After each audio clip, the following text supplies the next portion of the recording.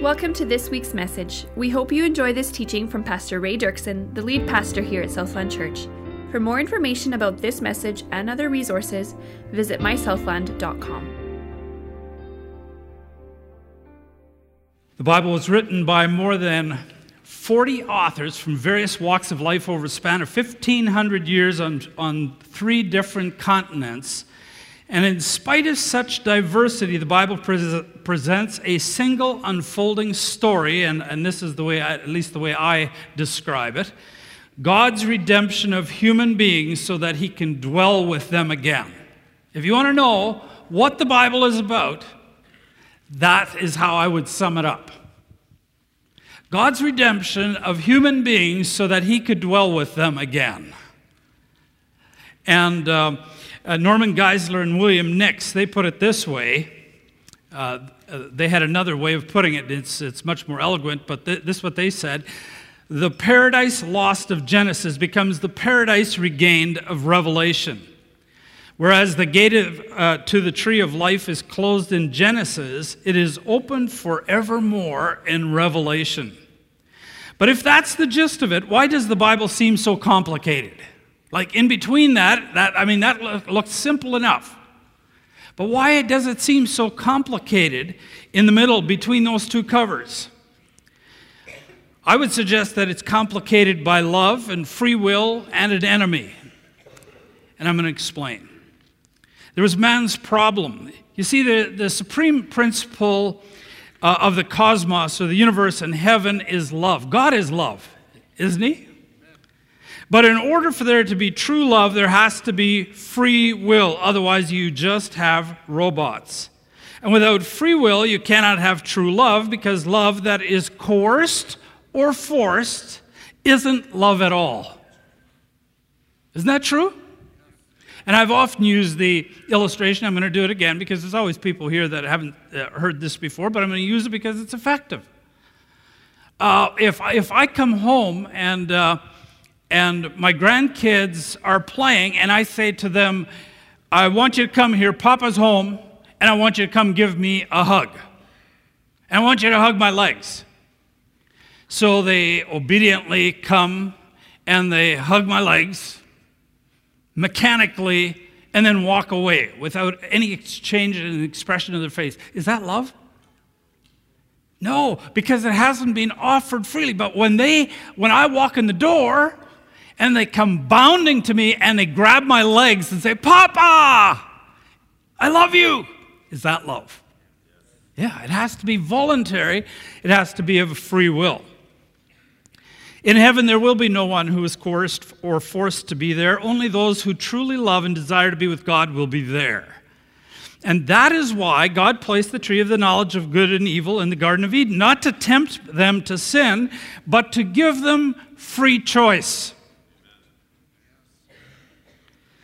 In Genesis 2 it says, And the Lord God commanded the man, saying, You may surely eat of every tree of the garden, but of the tree of the knowledge of good and evil you shall not eat. For in the day that you eat of it, you shall surely die. So he gave him he set this one tree. He said, You can eat of anything, but this one tree you can't. And here are the consequences if you do.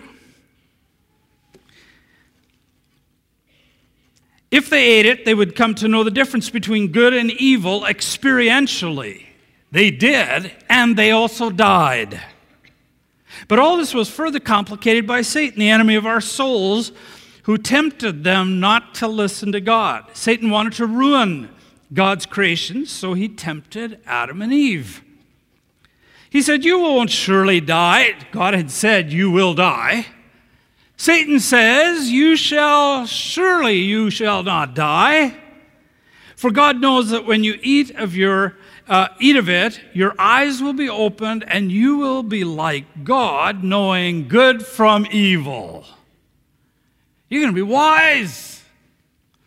So when the woman saw that the tree was good for food, and that it was a delight to the eyes, and that the tree was to be desired to make one wise, she took of its fruit and ate, and she also gave some to her husband who was with her, and he ate. Now, interestingly, when Jesus was tempted by Satan after his baptism, this is how Jesus responded to the temptation of Satan. He said, "It is written, man shall not live by bread alone, but what? By what? Every word that comes from the mouth of God." They had received a word from God, and this would have been the right response for Adam and Eve to make, for God had given them his word on this, but they took the bait from Satan instead. They were cast from God's presence, experiencing life apart from God. They were expelled from the fruitful Garden of Eden to work unyielding soil, and they were infected by Satan's evil as well. And man and woman would now struggle to dominate one another. And their natures infected by evil would be passed down to their offspring, resulting in the first murder in human history, when Cain, inspired by jealousy, killed his brother Abel. Adam and Eve were experiencing evil and its attendant consequences, death. In Romans 5:12, it says, "Therefore, just as sin entered the world through one man and death through sin, in this way death came to all men because all have sinned." That was the point. It not just spread to their offspring, it spread through all of humanity. And as the Bible said, it starts right at birth and includes everyone. All have sinned. How many? All. And it starts right at birth. I've told this story before, but I'm going to tell it again. When we had our two oldest, and they were just very, very young, just a couple of years old, and they were in the bathtub, and my wife hears this bang, and it's a plastic duck goes flying out of the bathtub. And so Fran goes into the bathroom, she says, "Who did this?" And Chris looks at Julie, and he said, "She did it." And Julie had never spoken before, and she said, "Chris!" Now, it's funny, isn't it? It's really hilarious. But you know what actually happened? I was thinking about it this week. I was thinking about this. Chris, our executive pastor, had already broken one of the 10 commandments in the bathtub. Because it said he broke the 9th commandment, which says, "You shall not give false testimony against your neighbor." Exodus 20, verse 16. Is it true? I know we think it's very cute and it's funny, but the truth of the matter is, he broke one of the 10 commandments, and he's just a little thing. The whole point being, we are sinners from birth. And we don't just do little sins. We break the laws of God. Amen? But all this was made even worse than what they had imagined, because they were now serving a new master. See the Apostle John's comments about Cain in this regard. He said in 1 John 3, verse 12, "We should not be like Cain, who was of the evil one and murdered his brother." He was of the evil one. John says that of Cain. And in a parable, I had several passages, but I just ran out of room in this message. And in a parable, Jesus explained that you and I are either servants or slaves of one kingdom or another. Listen to this. The one who sows the good seed is the Son of Man. That's Jesus. The field is the world, and the good seed is the sons of the kingdom. The weeds are the sons of the evil one. And the enemy who sowed them is the devil. Listen to me. We're all sitting here, and we are all members of one kingdom or another here this morning. There's no such a thing as you're neutral. I'm not in Satan's kingdom, but I'm also not in God's kingdom. You are either in God's kingdom or you are in Satan's kingdom, and you are either being used by God or you are being used by Satan to further his purposes. That's what the scriptures teach us. That's why Jesus referred to Satan as the prince of the world. Satan thought he had God in checkmate. Why did he think that? Satan knew something about God. He doesn't change, according to Malachi 3:6. God doesn't change. He knew that God's character and attributes are always constant and consistent. He knew that God isn't fair and just one day and the next day he's not. He cannot contradict himself in any way. God cannot. God never acts at one time according to one of his attributes and at another time according to another. Does he? No. 2 Timothy, Paul wrote, if we are unfaithful, he remains faithful because he cannot be untrue to himself. There it is. God loves us so much that he wanted to get us off the hook. He wanted to pardon us and set us free from our evil master. Yet, he can't be untrue to himself. He's also just, and he had to do right. He had to exact death for sin. Now, how do you do that? That's why Satan was gloating. There had to be a punishment for sin. There had to be a death. God had said so. So how could God pardon and set us free in love and punish and have us experience death in righteousness or justice at the same time? Satan didn't think that God could do it. As far as he was concerned, it was checkmate. And God said, oh no, it isn't. It's only check. So while Satan was still gloating, God announced that he would defeat Satan and that he would do it through the seed of a woman, Eve. Genesis 3 says, I'll put enmity between you, that's Satan, and the woman, between that's the devil's offspring, and hers. He, Eve's seed, will crush that's the devil's head, and you, devil, will strike his heel, or Eve's seed. And through David, God announced that he would do it by somehow reconciling love with righteousness and justice on the other side. How can you do that? David, under the inspiration of the Spirit, said this, unfailing love and truth have met together, righteousness and peace have kissed. Wow! How is that possible?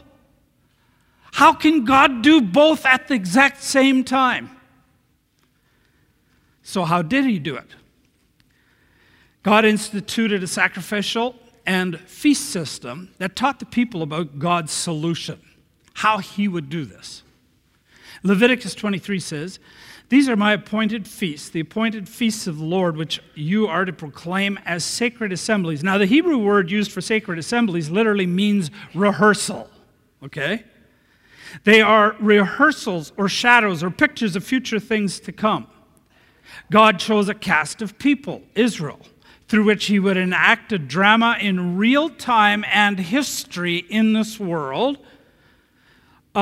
picturing how God would resolve the problem of loving us on one hand and being just about our sins and demanding justice for our sins on the other hand. The Jewish people knew that these sacrifices and feasts were not the real thing, but that they pictured and pointed to a reality yet to come. So their prophets and religious leaders kept writing about it and looking for the person who would fulfill all the prophetic pictures of the Jewish drama. The Apostle Paul himself, a well-educated Jew, said with regard to a religious festival, these, verse 17, are a shadow of the things that were to come. The reality, however, is found in. He said it's pointing to something. God was using a nation to enact an entire drama for the world to see. And so let's look at two prophetic enactments or two scenes of the drama. There's many scenes in this drama, but we're just going to look at two as they pertain to the cross and substitutionary sacrifice. There's the Day of Atonement, which shows how the cross satisfied God. We always talk about the cross paying for our sins, and it did. But the cross did more than pay for our sins. Before it could pay for our sins, it had to satisfy God. who's holy and just and righteous. The high priest was to take 2 male goats for a sin offering in order to atone for the sins of the Israelite community. Goat number 1 had to be sacrificed and its blood sprinkled in the usual way. Goat number 2 was to be presented before the Lord. Now we're going to read out of Leviticus what happens. He will lay both of his hands on the goat's head, the priest, high priest, and confess over it all the wickedness, rebellion, and sins of the people of Israel. And in this way, he will transfer the people's sin to the head of the goat. Then a man specially chosen for the task will drive the goat into the wilderness. As the goat goes into the wilderness, it will carry all the people's sins upon itself into a desolate land. Together, the 2 goats are described as one sin offering, according to Leviticus 16. It appears that God's solution to the dilemma of how to pardon and punish us at the same time would be to get a substitute to bear our sins. We wouldn't be able to do it because if we did, we would die. So how do you love man and how do you kill him at the same time? Because the sin is in our body. It's not an abstract thing that you judge. If you judge sin, you judge a body. That's why the sins were laid on Jesus.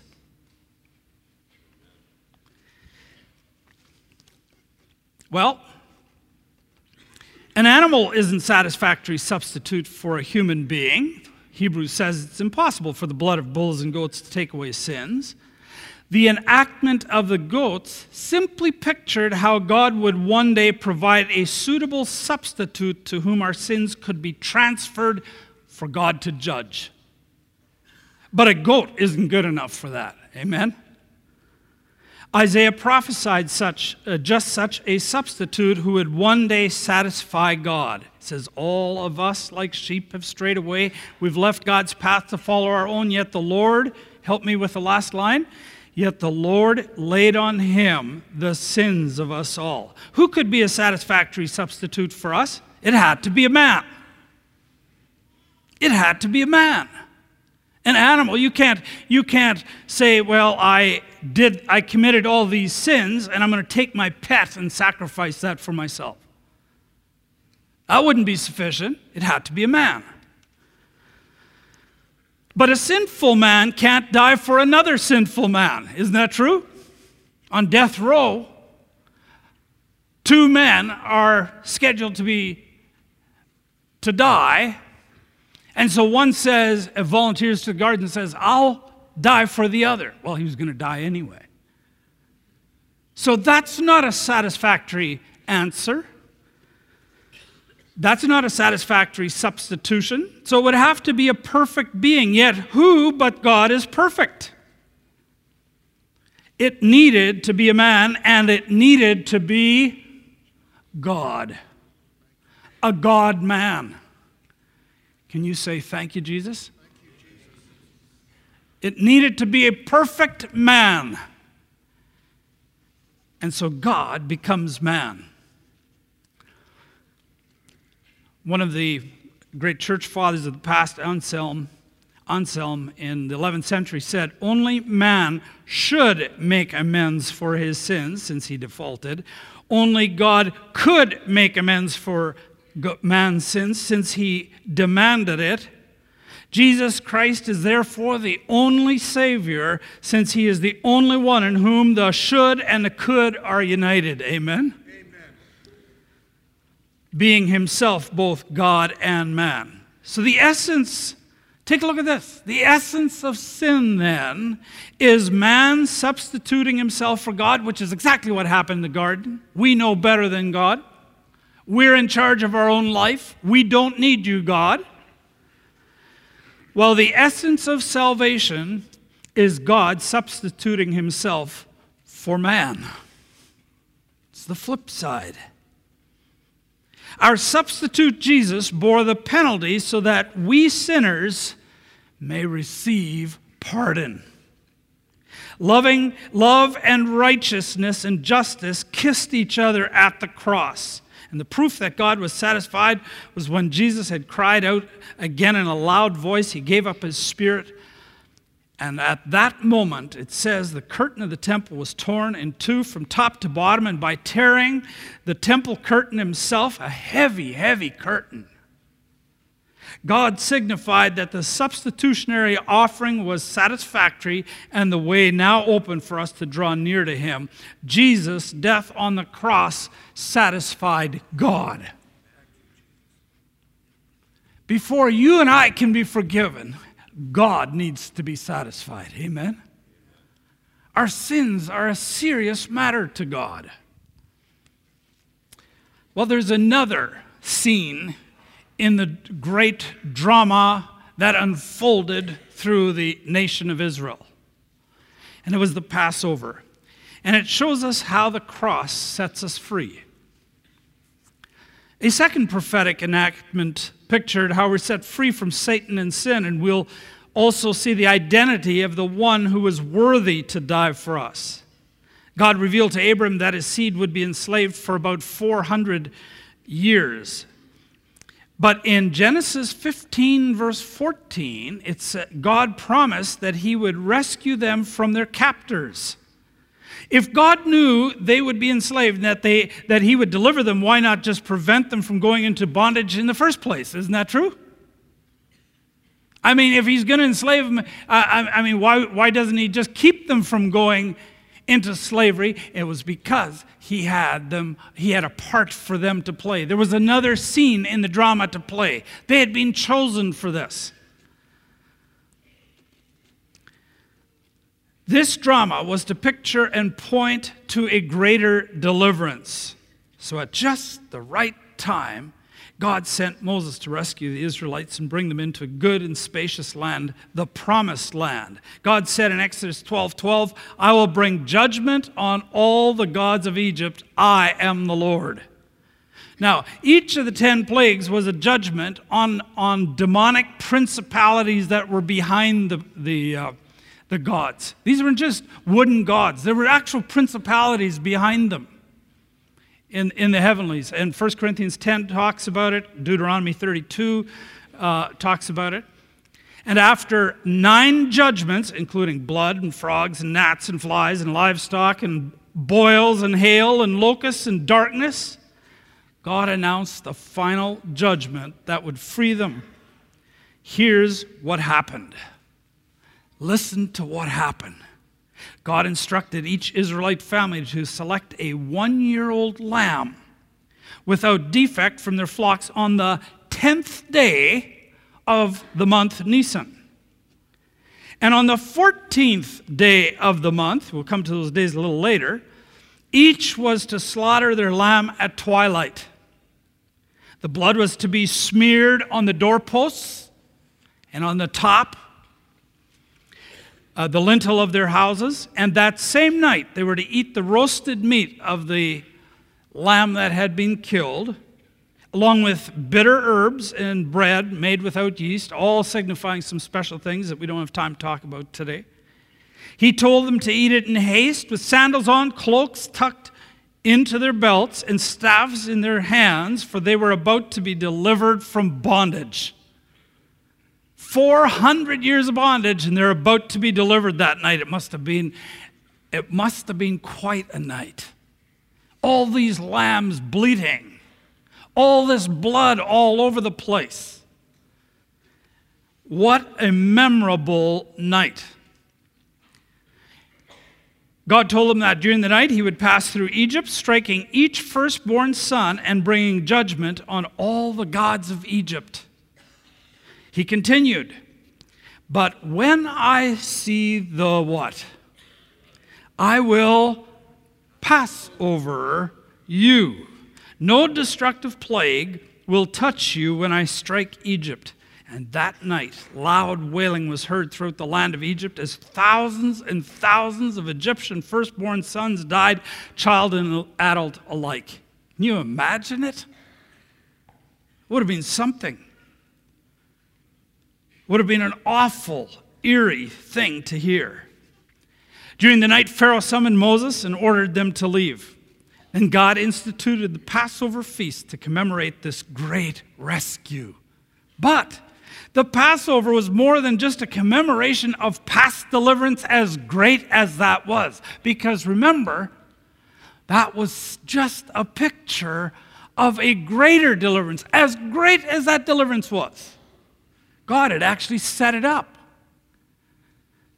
to picture a much greater deliverance that was still to come. The Israelites knew the Passover feast pointed to a greater future reality. Jesus said there was another kind of enslavement or bondage. He said in John 8, he said, I tell you the truth. Everyone who sins is a slave to what? Sin. As wonderful as liberation from political enslavement is, it pales in comparison to the liberation of one enslaved by sin and the devil. And just as the blood of animals wasn't sufficient to satisfy the Father, so too the blood of animals wouldn't be sufficient to set us free from enslavement to sin and the devil. It was just a picture. We'll look at three parallels between Passover and events in Jesus' life that reveal that Jesus indeed was the reality that Passover pictured and pointed to. Jesus is the one who sets us free. So if the Son sets you free, you will be free indeed. That's what the scriptures say. First of all, a lamb was selected at Passover. All the lambs for Passover came from Bethlehem. It was to be a male yearling without blemish or defect. And the high priest would go down from Jerusalem to Bethlehem to find the perfect lamb. This is once they were in the land. And in Jerusalem. And after selecting the lamb, he would carry it back to the city and through the eastern gate, which, by the way, is blocked today. And he will come through that very gate one day. There's one gate that is blocked, and if you go there, that's what you would find. But Jesus, and he's going to go through that gate in his second coming, amen? He went through it in his first coming, and he will be the one who's going to go through that gate in the second coming. But on the 10th day of the month, remember what we had just mentioned that, 4 days before Passover, that's when they selected the lamb and would carry it back into the city through the eastern gate. Jesus was born where? In Bethlehem. And John the Baptist, whose father was Zacharias of the Aaronic priesthood. In John 1 it says, the next day John saw Jesus coming toward him and he said, look, the what? Lamb of God who takes away the sin of the world. I have seen and I testify that this is the Son of God. Wow. And as the priest would carry the lamb through the temple area, the people would gather with palm branches and sing praises to the Lord. They would shout, Hosanna to the Lamb of God who has come to take our sins away, which is precisely what God the Father orchestrated to happen as Jesus rode through the eastern gate on what we now call Palm Sunday. Isn't that stunning imagery? Isn't it a stunning drama that unfolds? Can you imagine a God who can orchestrate a drama made up of an entire nation on the planet, put them on a stage right in the center of history and in the center of the world, where three of the continents meet, where all the main roads went through, and he sets them right there, and he says, I want you to enact this drama because I want to teach the world something about the importance of this. Lamb selected, the lamb was examined. After the Passover lamb was selected and carried through the eastern gate by the high priest, it was tied to the temple entrance for all to inspect it, because you had to make sure that you were not offering to God a lamb that was blemished. It had to be a perfect lamb. And so they would tie it there, and they could observe it for several days. They had to make sure it was without blemish, that it was perfect. And this would continue for the 4 days leading up to Passover. So when Jesus came to Jerusalem on the 10th day of Nisan, 4 days before Passover, everything orchestrated to the hour. He went into the temple area where he was examined and inspected by all for a period of 4 days. The Pharisees and Sanhedrin tried to trip him up with questions. Do you remember that? Do you remember some of the things they did? Should we pay taxes to Caesar? They asked him. And Jesus comes up with this amazing response. Give to Caesar what belongs to Caesar, and give to God what belongs to God. And they couldn't trip him up. Couldn't find a fault in him. Then then the Sadducees, who don't believe there's a heaven, and that's why they're sad, you see. And they came, but they came along. They tried to trip him up, and they said, "What if a woman had 7 husbands? When she gets to heaven, whose wife will she be?" And Jesus, of course, had his answer for that. And which is the greatest commandment? That question was meant to trip up Jesus. And it was a powerful answer he gave. But on the night Jesus was arrested, he was taken to Caiaphas, the high priest, where the teachers of the law and the elders had assembled. Matthew 26 says the chief priests and the whole Sanhedrin were looking for false evidence against Jesus so that they could put him to death. But they did not find any. Though many false witnesses came forward. They were desperate, and the high priest had an idea. "I charge you under oath to the living God, tell us if you are the Christ, the Son of God." "Yes, it is as you say," Jesus replied. The high priest tore his robes and cried, "He has spoken blasphemy. What do you think?" "He's worthy of death," they answered. And so they brought Jesus to Pilate, who examined and declared, "I have examined him in your presence and have found no basis for your charges against him. Neither has Herod." In fact, I found it interesting as I was meditating some years ago, and so I remembered every time I go there on this passage, I started writing down a number beside every place where somebody declared him to be not guilty. 10 times it says that. 10 times. They couldn't find fault with Jesus. Isn't that amazing? 10 recorded instances of people who declared Jesus righteous, including Pilate's own wife, who said, "Have nothing to do with this innocent man because I've had this awful dream this night." Of course, Pilate didn't listen to his wife, and he should have. The centurion, who said, "Surely this was the Son of God." Do you remember that? And Judas, and one of the criminals hanging on the cross, who said, "Remember me when you come into your kingdom." And Jesus responded to him, "Today you shall be with me in paradise." Unwittingly, they all declared Jesus worthy to be the Passover lamb. Incredible. What a story. What a drama. What an act. What a God. What a plan. Unbelievable. Well, the lamb was not just selected and examined, but it was sacrificed. When we come to the crucifixion of Jesus, we see some amazing things. First was what happened in the sky.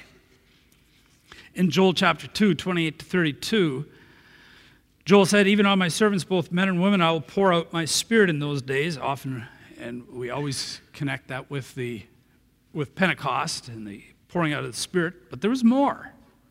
At roughly the same time, "I will show wonders in the heavens and on the earth, blood and fire and billows of smoke. The sun will be turned into darkness and the moon to blood before the coming of the great and dreadful day of the Lord. And everyone who calls on the name of the Lord will be saved. The sun at the crucifixion darkened at noon and remained so till 3 p.m. And it says that the moon would turn to blood. A blood moon was an ancient term for a lunar eclipse, where the sun's rays are refracted through the earth's atmosphere just like at sunset. And Peter repeats this prophecy at Pentecost and refers to it.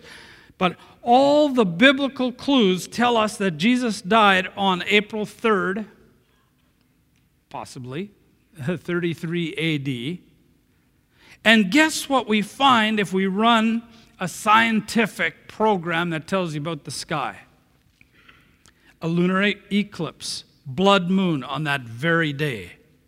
God was trying to get Israel's attention to say that all that the Passover had pointed to was now being fulfilled in Jesus. Following a sham trial, Jesus was taken to Golgotha, which means place of the skull, outside Jerusalem. There he was nailed to a cross and hoisted up. This took place at the 3rd hour of the Jewish day, or 9 a.m. for us. And Mark 15 records it thus. It says, "It was the 3rd hour when they crucified him. At the 6th hour, darkness came over the whole land until the 9th hour. And at the 9th hour, Jesus cried out in a loud voice, 'Eloi, Eloi, lama sabachthani,' which means, my God, why have you forsaken me?" And with a loud cry, Jesus breathed his last. Now, what is so significant in the careful telling of the time? Isn't that interesting? That in that short passage, you would have the time named 4 times, with 3 different times, 3, 6, and 9, corresponding to our 9, noon, and 3 p.m. What was so significant in the careful telling of the time? The answer lies in the beautiful parallel to the Passover tradition. In the days of the temple, the evening sacrifices took place at 3 p.m. Passover would be no exception. And at 3 p.m. on the day of Passover,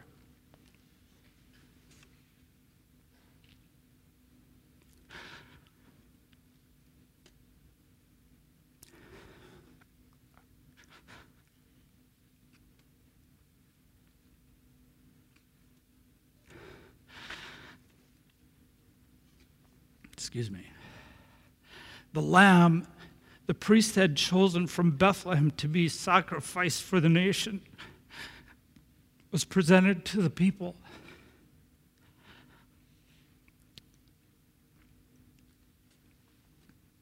The formal end to the Passover occurred when one of the priests would ascend the steps that led to the top of the walls of the Temple Mount, and he would stand at the top of the southeast corner, and at 3 p.m., he would blow a shofar, a ram's horn, in a specific series of blasts. And as Jesus was hanging on the cross, he will have heard the blast of the shofar at 3 p.m. What will it have meant to the Lord Jesus, the Lamb of God who takes the sin of the world? The sound of the shofar meant that the sacrifice had been completed. God's judgment would now pass over any who applied the blood of Jesus to their own lives. And the sound of the shofar meant his atoning work on the cross was done. This explains why the Gospels record that at precisely 3 p.m., Jesus cried out, "It is finished," and then he breathed his last. Paul declares in 1 Corinthians chapter 5, Christ, our Passover lamb, has been sacrificed. Christ, our Passover lamb, has been sacrificed. The Day of Atonement, in which hands were placed on one goat, pictured how our sins could be transferred to a substitute, Jesus, thereby resolving the riddle of how God could love and accept us on one hand and yet mete out the sentence of death which our sins deserved on the other hand. But Passover reveals another important aspect of substitutionary sacrifice. Only those who choose to apply the blood to their own lives are delivered from the enslavement of sin and Satan, and are exempt from the judgment that God brings upon Satan and those in his kingdom. John chapter 3, verse 36 says, "Whoever believes in the Son has eternal life.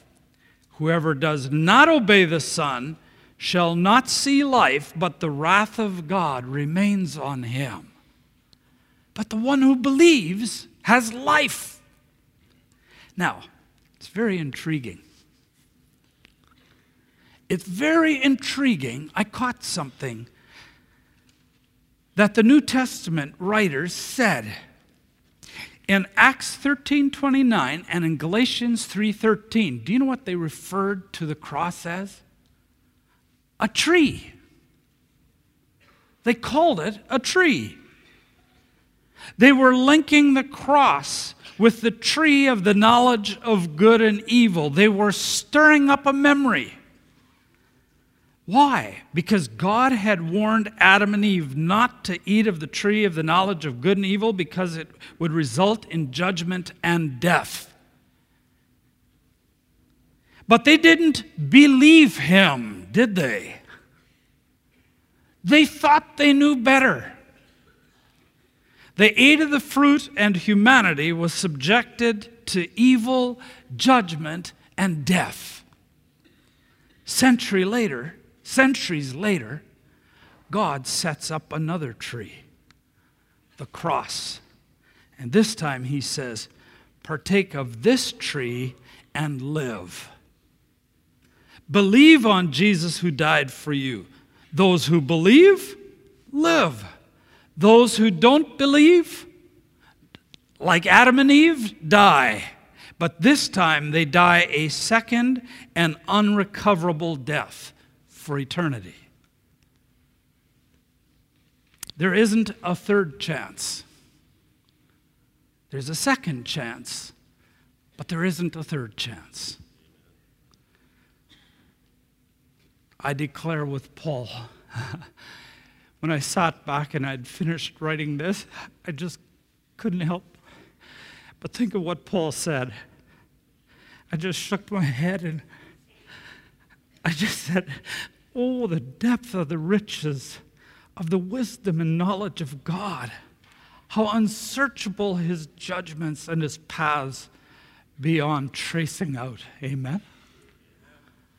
What an amazingly wise and loving God. To go through all that. You want to know why it gets complicated in here? Because he had to solve a riddle. And he had to do it in the midst of giving you a free will, giving you and I a free will. You don't have to. You don't have to believe. You can choose death. But the scripture says, if you don't believe, you are already under the sentence of death. You are already enslaved. You might not think so. The devil has you fooled. Believe is what he says. Believe what I say.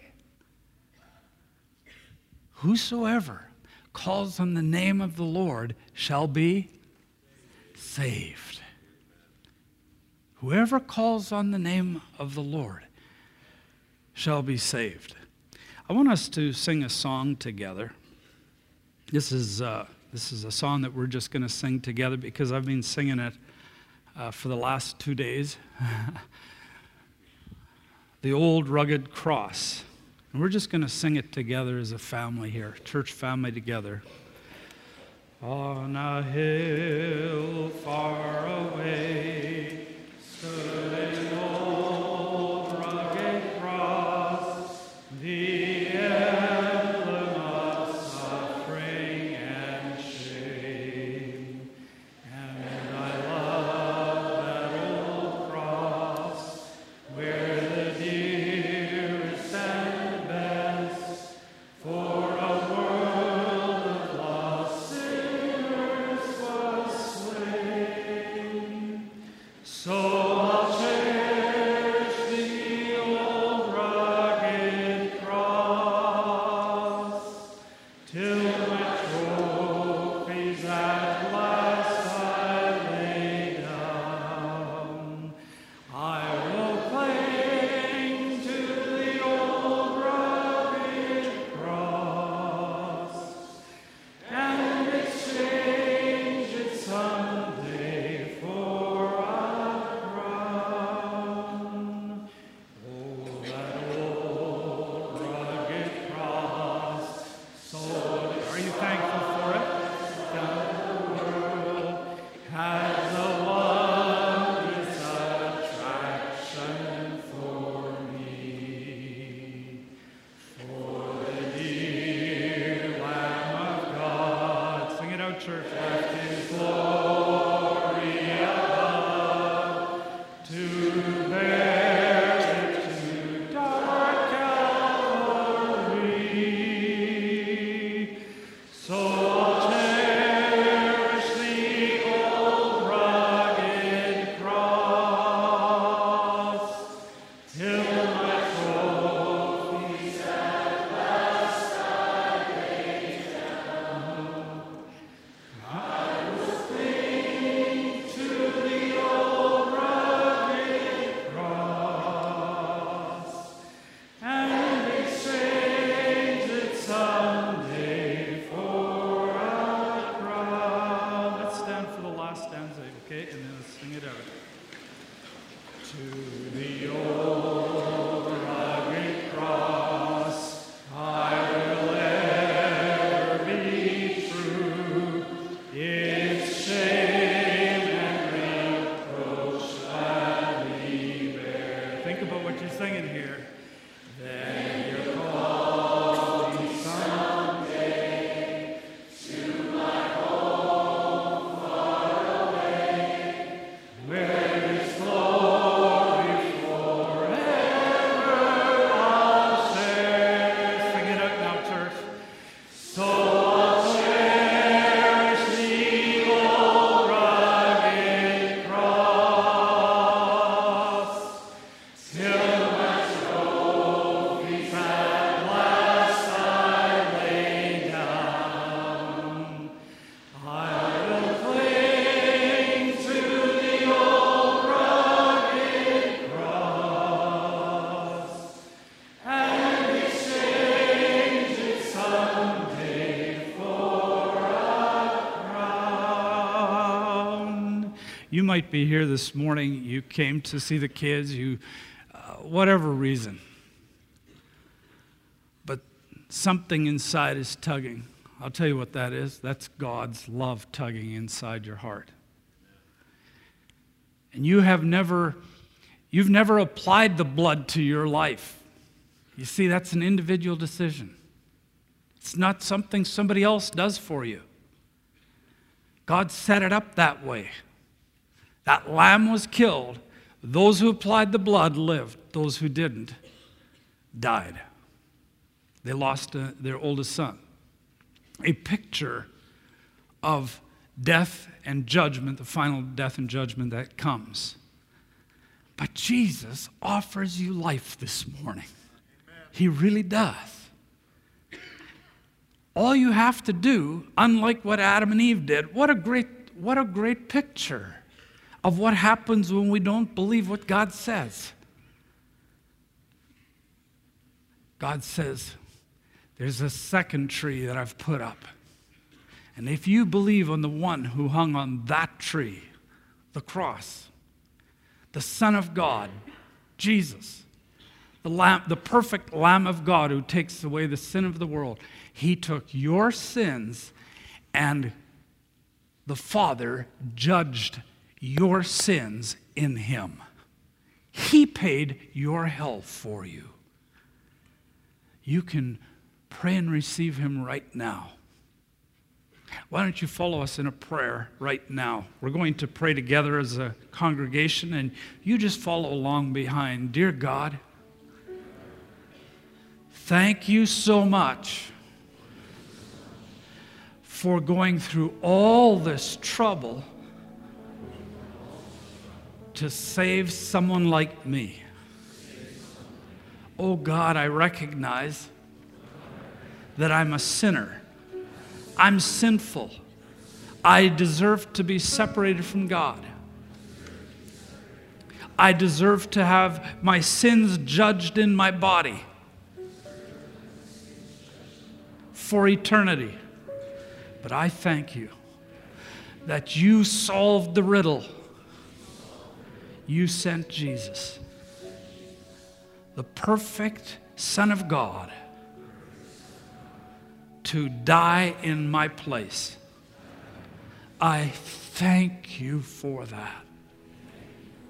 I receive his payment for my sins. And I ask you, Jesus, to come into my life and be Lord of my life. I thank you for this in Jesus' name. Amen. Thank you for listening to this message from Southland Church. For more information or to download this and many other messages, please visit us at mysouthland.com.